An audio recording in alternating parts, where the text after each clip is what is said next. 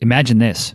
You're in your late 20s, early 30s, growing a company. It's starting to grow quickly, but it's 2005, 2006, 2007, and you're in the mortgage space. That's what happened with Brad Rice, our next guest. He was growing a mortgage company aggressively in the early 2000s, and then the recession came, and he took some lumps. He had to unwind the company, get recentered, figure out what he wanted to do moving forward. Now, fast forward a couple of years, Brad was able to found his own mortgage company again, build that back up, bring in the trusted people from his previous operation, and two, found a tech company called HomePie, which really takes the complexity out of selling and buying a home. So I love this conversation. We brought Brad on, he's the founder, because it got real. We talked about, hey, what's it like to be a solo founder? What's it like to balance fundraising and being an operator? You know, what's it like going out there? How do you handle stress? How do you handle anxiety as a founder? So this one had a lot of insight, and I think you'll enjoy it, especially if you own your own company or you're looking to start your own company. This could be the one for you to listen to. But before we get into it, as always, we put on the show here at Cave. We're a marketing agency based out of Los Angeles that helps companies grow. We do it primarily through content on social media and ads on social media. So if you need help with either of those, head over to cavesocial.com. We'd love to help you out. All right, sit back, relax, enjoy this episode.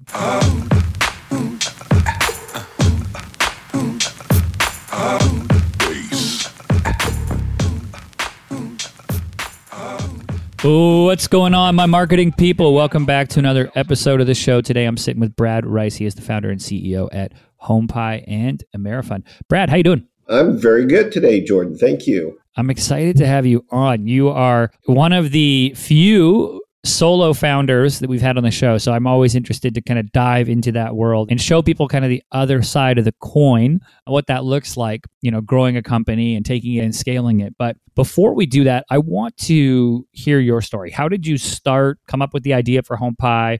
Walk me through your journey, you know, as an entrepreneur in your career and what brought you to, you know, starting this product. Right on. Happy to do that. Thanks again for having me on, Jordan. I was excited to meet you here and be able to talk to your audience. Yeah, my story really dates back to coming right out of college in the early 90s. I got my real estate license through the classes at college and really didn't know what I wanted to do next with it. But after doing some research and talking to people, and I was actually going through buying my first home, I realized that the mortgage side was something that I had draw to. So ultimately, I got into the mortgage business. I was an originator. Of course, that was during a time pre-computer, pre-internet, pre-email. So a lot of really cool things that I did around, just direct mail and taking postage envelopes directly to the post office in bulk and that sort of thing. So really cut my teeth doing everything sales related. Wound up doing really well and ultimately started my own company at the end of the 90s and grew that into a 43-state lending operation. So very big company. We did wholesale retail mortgage. We were writing our own product, selling it to Wall Street. I mean, it was a great company. I was in the process of selling that company when the recession hit. And so that was a big reset button for me. I had a pretty big team. We had corporate property. We had all sorts of things. And it took a few years to unwind that. During that time, though, when I was growing the company, I also had a real estate brokerage. I had an escrow company, a real estate investment firm. So really all things real estate. And when I started working again after cleaning up that mess, it was a natural for me to just get back into the mortgage business. So, for the decade ensuing that, after that fallout, I started to recruit back some of my key personnel, kept things really small, boutique-y. A lot of my current employees for my mortgage company have been with me for more than 20 years. So really neat. We're like a family. And then my kids started to exit my house.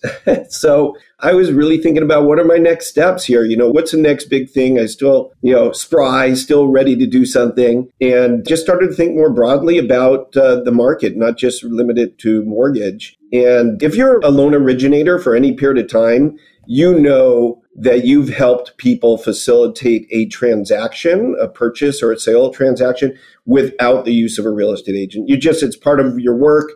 People come to you that know each other, a landlord, tenant, family members, whatever it is, and you plug in the ingredients. You bring in escrow, title, you help them with a contract, and you walk them through the process because you've got the experience. And so I really started to think more about that and how technology had really improved over the course of the last 5 to 10 years, and that we could probably do something that didn't exist. And this is in about early 2018 when I started thinking about it. So I started to talk to some customers. We have a large database of 25,000 past customers, and started to reach out to those that had used agents, those that hadn't, those that were selling, those that were buying.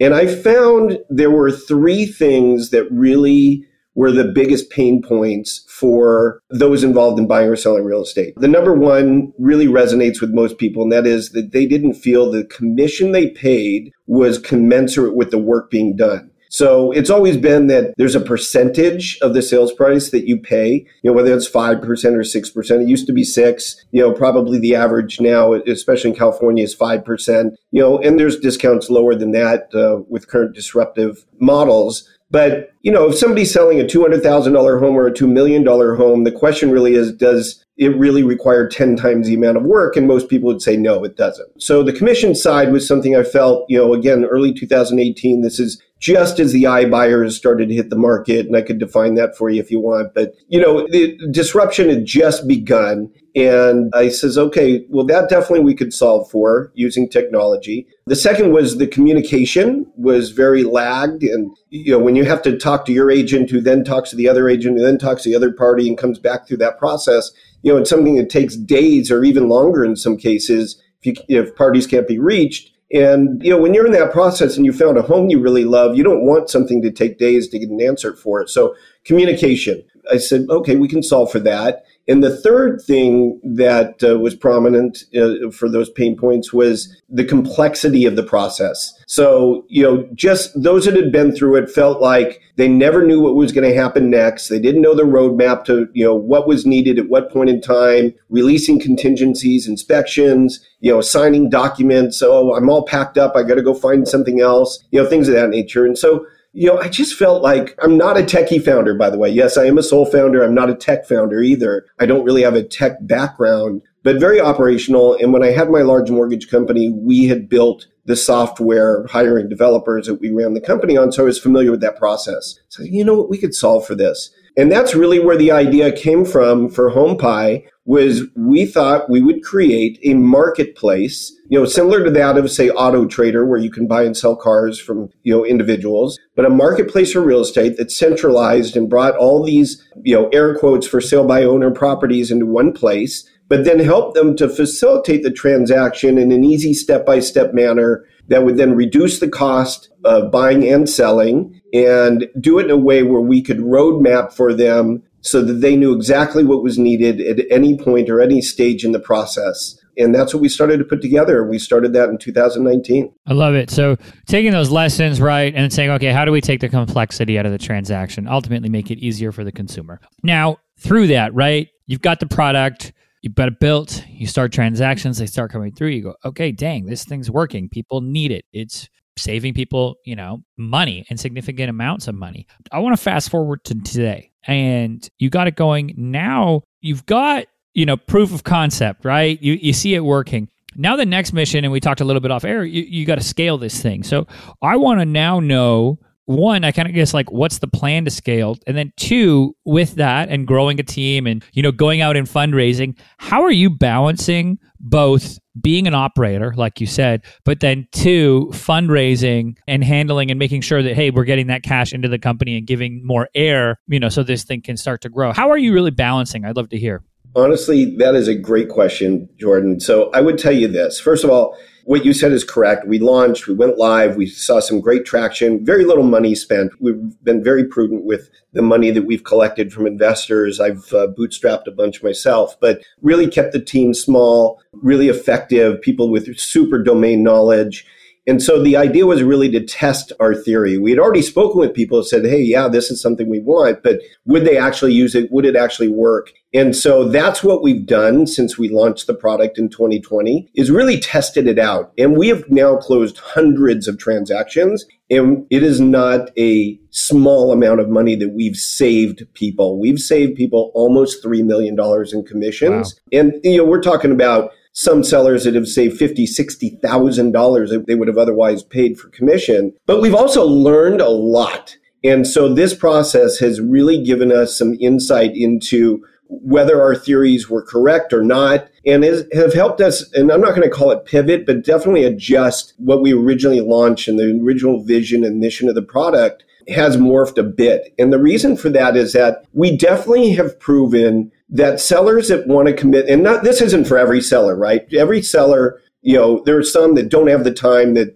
have lots of money. They don't care about paying the commission. The time is more valuable, things of that nature. And people that just aren't willing to take the personal responsibility of it. There's all sorts of reasons somebody would not want to sell their own home. And then there's a ton that they would, right? People love saving money. And most people need money. They need money to get into their next home. They need money to get into retirement. Circling back, we've definitely proven that a seller can sell their home using our software that we've created, this step-by-step kind of process, similar to, say, TurboTax of filing complex tax returns. That's what we've done, is democratized real estate with that process. And happy to get into a little bit more about the details of it. But what we learned, though, is that buyers, by and large, 70% of buyers use a real estate agent. So 30% of our sales have occurred peer-to-peer with no agent altogether. But 70%, they've already started working with an agent. The agent's helping them.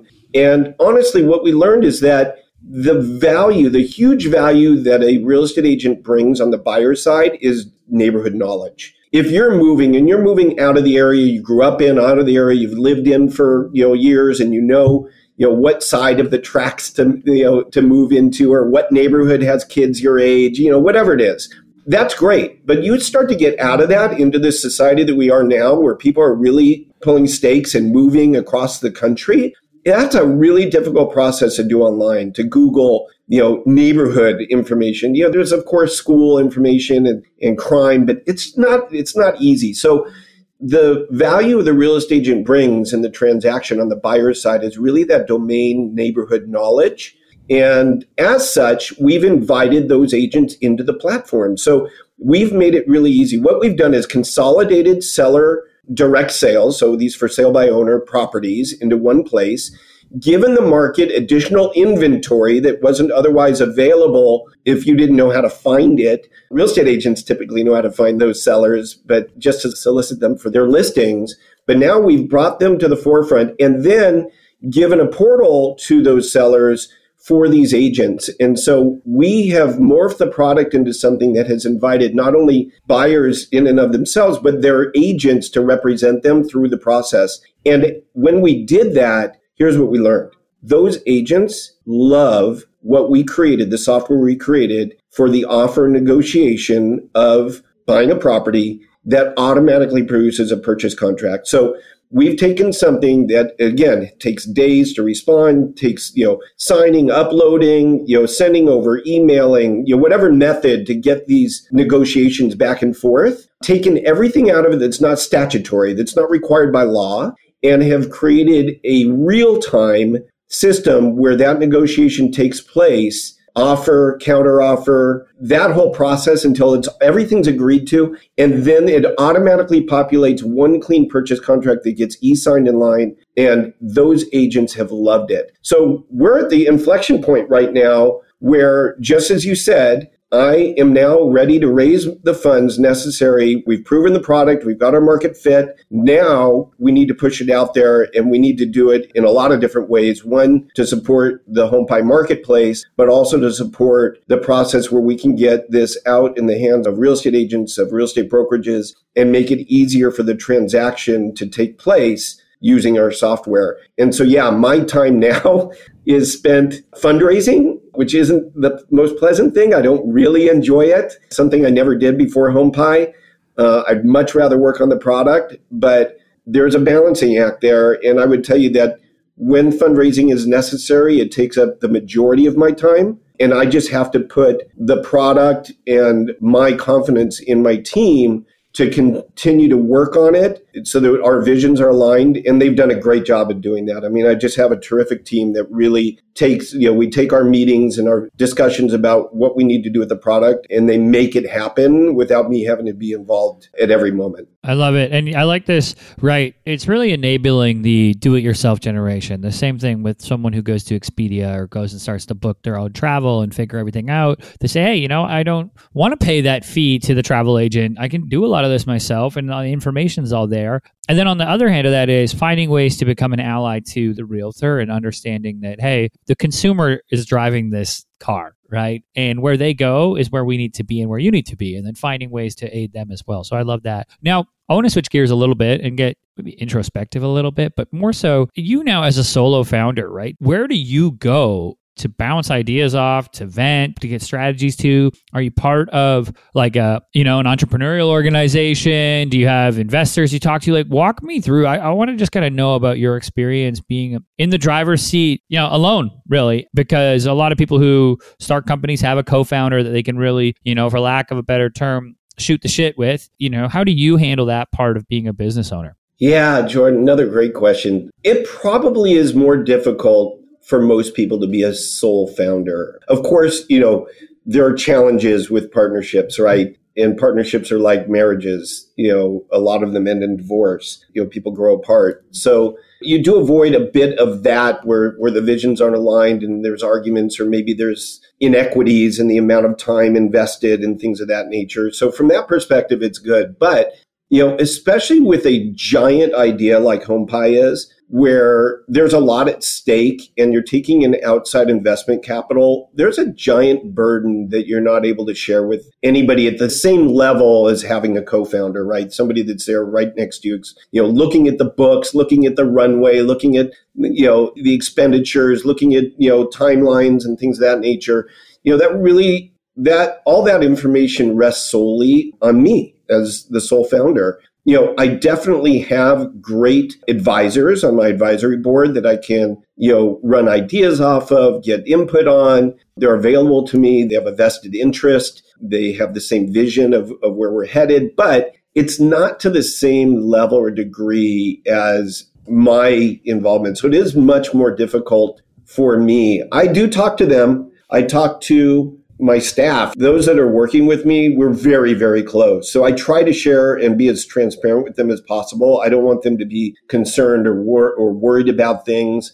I want us to be completely aligned so they're experiencing what I am without having to have them panic. And then I've got, fortunately, I have some really great investors that reach out to me weekly and we talk about things and they try to help. And I've got my staff from my mortgage company that's an existing company that, is a profitable company that helps out when I need them. So I do have a really nice circle to tap into. But honestly, as a sole founder, the burden at this stage when, we're really pre-revenue and we've got a runway that's burning, all of that burden really is on me. And it does create anxiety at times. How do you manage? Are there ways, is it exercise? Is it reading? Is it meditation? Like, is it self-talk? Like, how do you manage that? Because I'm sure there's somebody listening who's probably feeling that anxiety and is like looking for ways, to help manage. So I'd love to hear how you do it. Yeah, for me, it's always been exercise. And so I look to get a balance in my life with I make sure that I carve out a portion of my day every day to exercise. So I try to stay really healthy. And that helps me to keep my mind clear. It helps me to sleep. Sleep's so important. So for me, that outlet really is exercise. And it's also family. Like, we do a lot as a family with my kids, my wife. I'm not putting pause on my life for the business. Life is way too short for that. So I'm one that kind of plans weekend getaways. I plan things I do with my wife. We go out to eat. We enjoy friends and things of that nature. And so all those things that I do that are outside of work really help me to keep that balance and avoid a lot of the anxiety. I think that others that maybe, work 20 hours a day and, never get out of their own heads with business may have difficulty with. But that balance really gives me perspective as well. It makes it really easy for me to go through decision making when I know that, life is still good. Life is still, I'm still enjoying life while I'm spending time trying to build something that has such a big mission like HomePie. And it's one of those things too, right? Where like having experience going through the recession, taking lumps and coming out on the other side and being like, okay, I'm still here. My kids still love me. Like, things are okay. Like, there's still food. Like, yes, is it stressful? 100%. I'm not trying to trivialize that, but I'm still here. I can still grow. I can still have another chance at this thing. I can still build another company. I can build it. So now, at least, for myself, I always have those moments of I tell my staff all the time, I'm like, guys, it's just marketing. It's just social media. There are bigger things. Your job is not you. Your job is what you do. You can be proud of it. You can do a great job. But you have to go and spend time with your family. You have to go and do things. It's just because, as you said, life is too short. So I'm with you there. By the way, you're spot on, Jordan. That, I think, going through that process when I lost my large company and I wasn't able to achieve, cash in on it like I had wanted to when I was in my 20s, building that thing in my 30s, that gave me really great life perspective. And I think going through that has given me the tenacity and the ability to have, to take a step back from things, even when things seem dire, and go, okay, at some point I'm going to get through this anyway, so let's just focus on the positive. Yep. I actually came up with something years back, and I have my license, I have a personalized license plate that says this as well. So, years ago, this probably goes back now, maybe 13, 14 years ago, I started to think about just life, the amount of time that we spend on Earth on average. And I said, I'm probably about halfway through my ability in life to do what I want, when I want, be healthy, that sort of thing.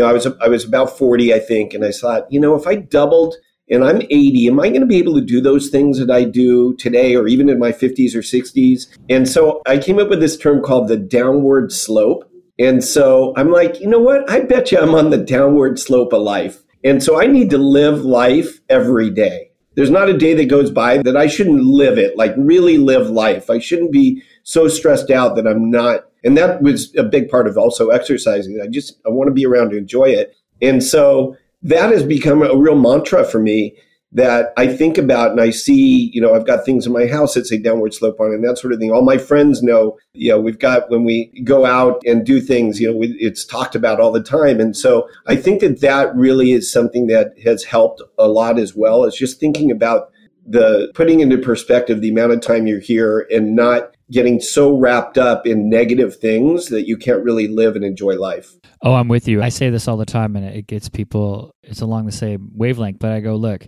150 years from now, we're all dust in the ground. So let's enjoy this experience. Let's be here because we're not here very long. And then, I get into the deep end of the memento mori, you could leave at any time. So you should, it's essentially saying carpe diem, right? But really, you have to live. And I'm with you on that. And I think it's important for people who are so career driven, which I'm career driven, you're career driven, and it's good to be career driven, but it can't be everything. And you can't sacrifice the things outside to, quote unquote, make it, because it really, like you said, life is just too short and things will hit you like a ton of bricks if you prioritize career over everything. So Brad, I love hearing that. Thanks for sharing that. I like the downward slope. And thanks for coming on the show, man. For anybody who wants to learn about HomePie, where should they head? They can go to homepie.com. I mean, literally everything's there. And if you want to reach out to us, we're not one of those tech companies that you can't reach anybody. So just jump into the chat there and, we'll call you. You can call us, but we're always available. And we help people literally every day that reach out to us. So go in. I mean, look, this is going to be the future of real estate. There has to be a place where people can interact directly with each other in a really easy way. I'd love for your listeners to go on and check out our journey and be a part of that. You guys got it. Head over to homepie.com. Check that out. I'll also put links to that in the show notes page, so you can go over there and check it out. Brad, thanks again for coming on the show. I appreciate it, man. Right on. Thanks, Jordan. All right, everybody. That's it for this episode. As always, I'm your host, Jordan Shelton, and I will catch you next time.